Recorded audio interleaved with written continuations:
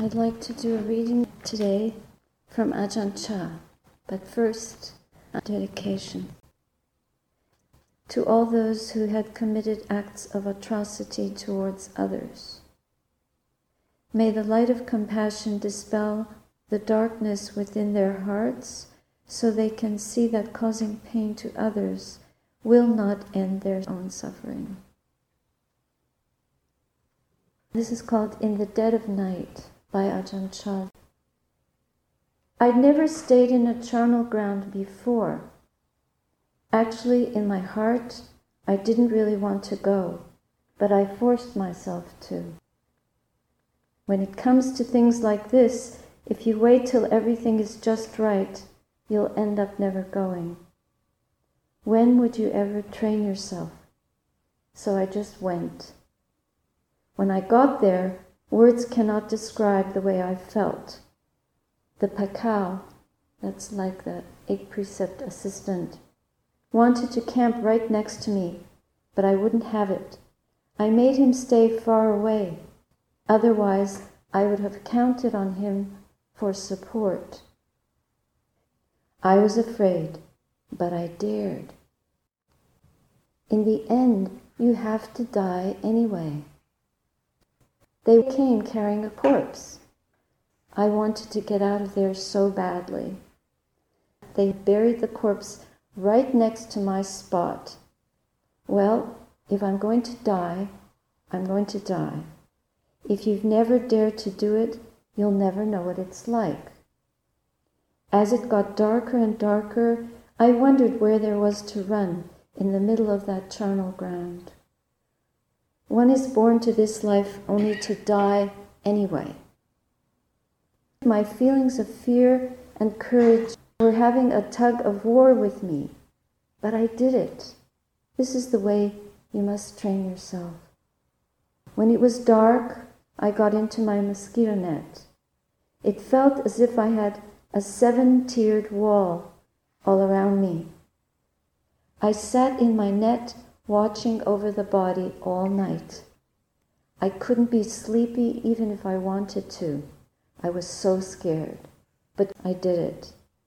I sat through the night. When it comes to experience like this, who would dare to go and stay in a charnel ground? If you don't actually do it, you don't get the results. You don't really practice. When day broke, I was so glad. I just wanted to have daytime, no nighttime at all. I had survived. I thought, there's nothing to it, just my own fear, that's all. I thought, this evening I should have some good, quiet meditation, because I've already been through it all last night. There's probably nothing more to it. Then later in the afternoon, wouldn't you know it, in comes another one. A big one this time.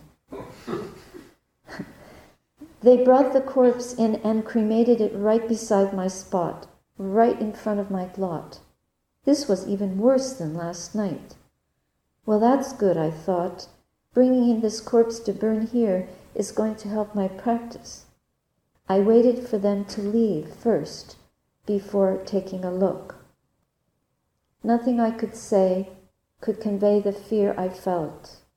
In the dead of night, the fire from the burning corpse flickered red and green, and I wanted to do walking meditation in front of it, but could hardly bring myself to do it. Eventually I got into my net. The stench from the burning flesh lingered all through the night. I forgot about sleep. My eyes were fixed rigid with fear, and there was no one to turn to. I had to rely on myself. There was nowhere to run to in that pitch black night. Well, I'll sit and die here. I'm not moving from this spot. Who would want to do such a thing? If you didn't have strong faith in the teaching of the Buddha, you'd never do it. Now, about 10 p.m., there came a sound of shuffling from the fire behind me. Had the coffin just collapsed? Or maybe a dog was getting the corpse. But no, it started walking towards me, just like a person. It walked up behind me. Well, I could only prepare for the worst. Where else was there to go? But it didn't really come up to me. It just circled around in front. Then it got closer and closer until it stopped dead in front of me and just stood stock still. I'll die with my eyes closed. This was really it. I forgot all about Buddho, Dhammo, and Sangho. There was only fear welling up inside my chest until it felt like a tightly stretched drum skin.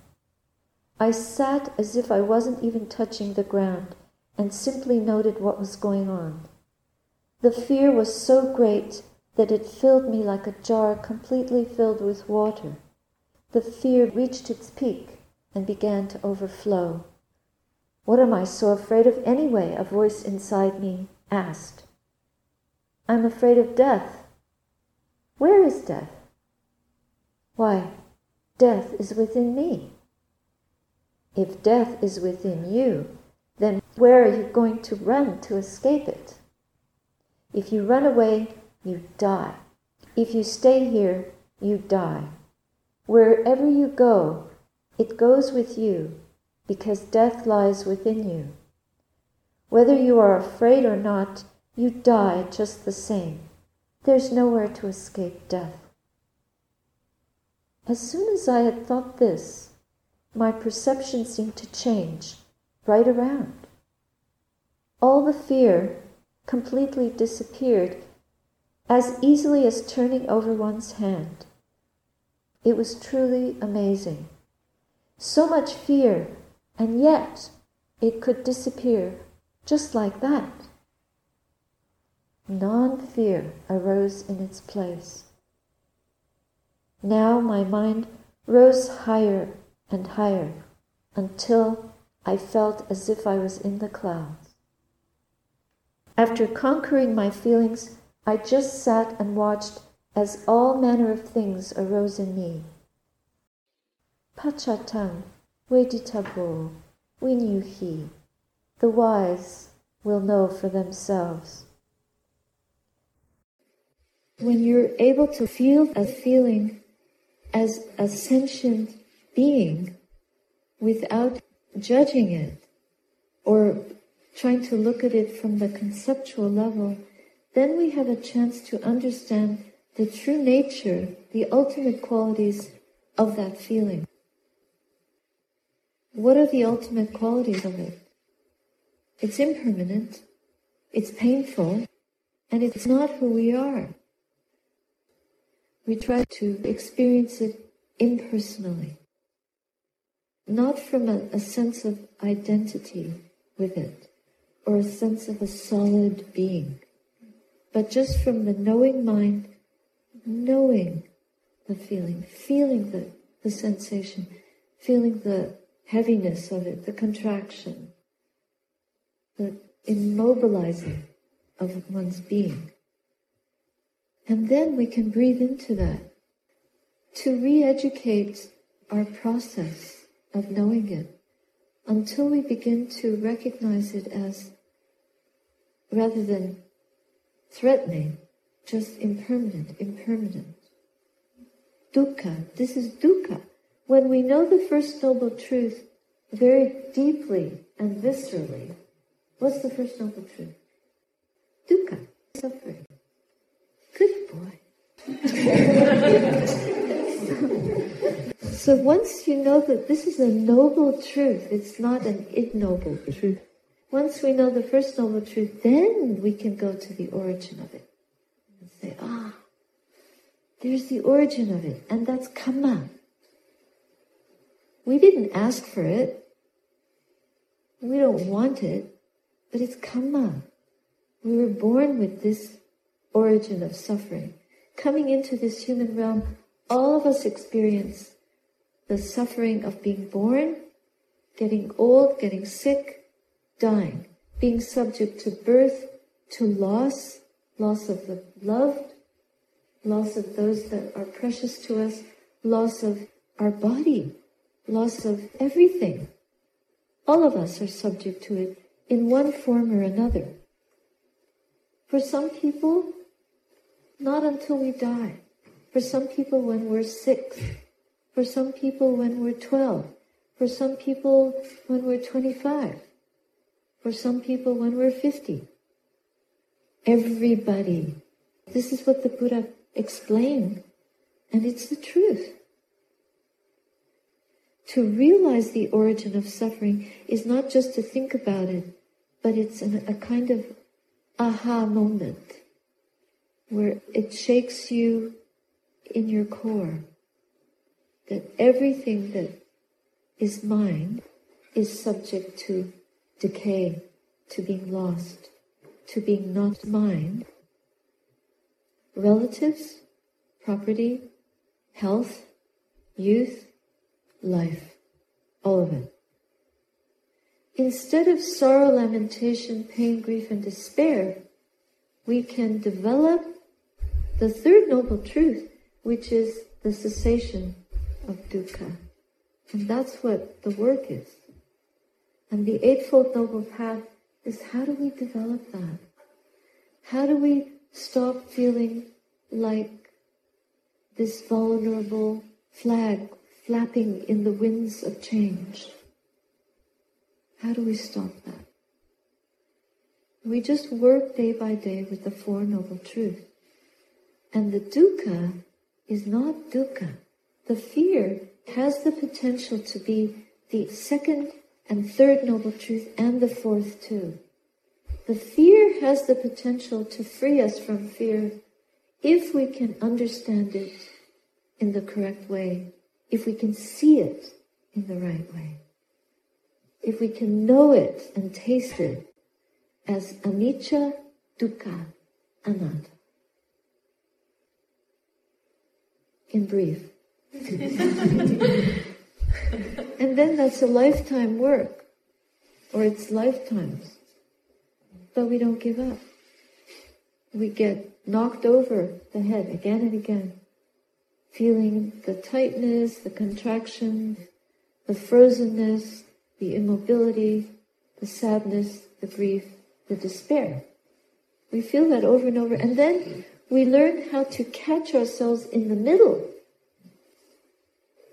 Years ago, we caught ourselves way down the road, at the end of it, like completely flat. Later, after some practice, we start to catch ourselves being caught in that sooner. There comes a time when before we go down the road of sorrow, lamentation, pain, grief, and despair, we say, no. Stop. I don't need to go. This being does not need to experience that. Instead, we open the mind to the third noble truth, the cessation of dukkha. The cessation of dukkha is knowing things as they are, truly knowing. And it's just this, and opening the heart so much. The Buddha talks about the measureless liberation of mind. The exalted liberation of mind is this knowing the truth of what we experience as anicca, dukkha, anatta. That's exalted. The measureless liberation of mind is being able to open the heart to that with unconditional love and compassion, equanimity, and in that there is a joy. It's a joy that we've understood the true nature. So the work is quite refined and amazing. It's a marvelous work. And we can do it, even if we can only do it for one breath. That's a start. And then we add another breath. You sat still for one breath, that's pretty good. Do another one. And another one, because it gives us a real refuge, a real safety. Whatever running around we do in the world doesn't give us safety. It just makes us more anxious and restless.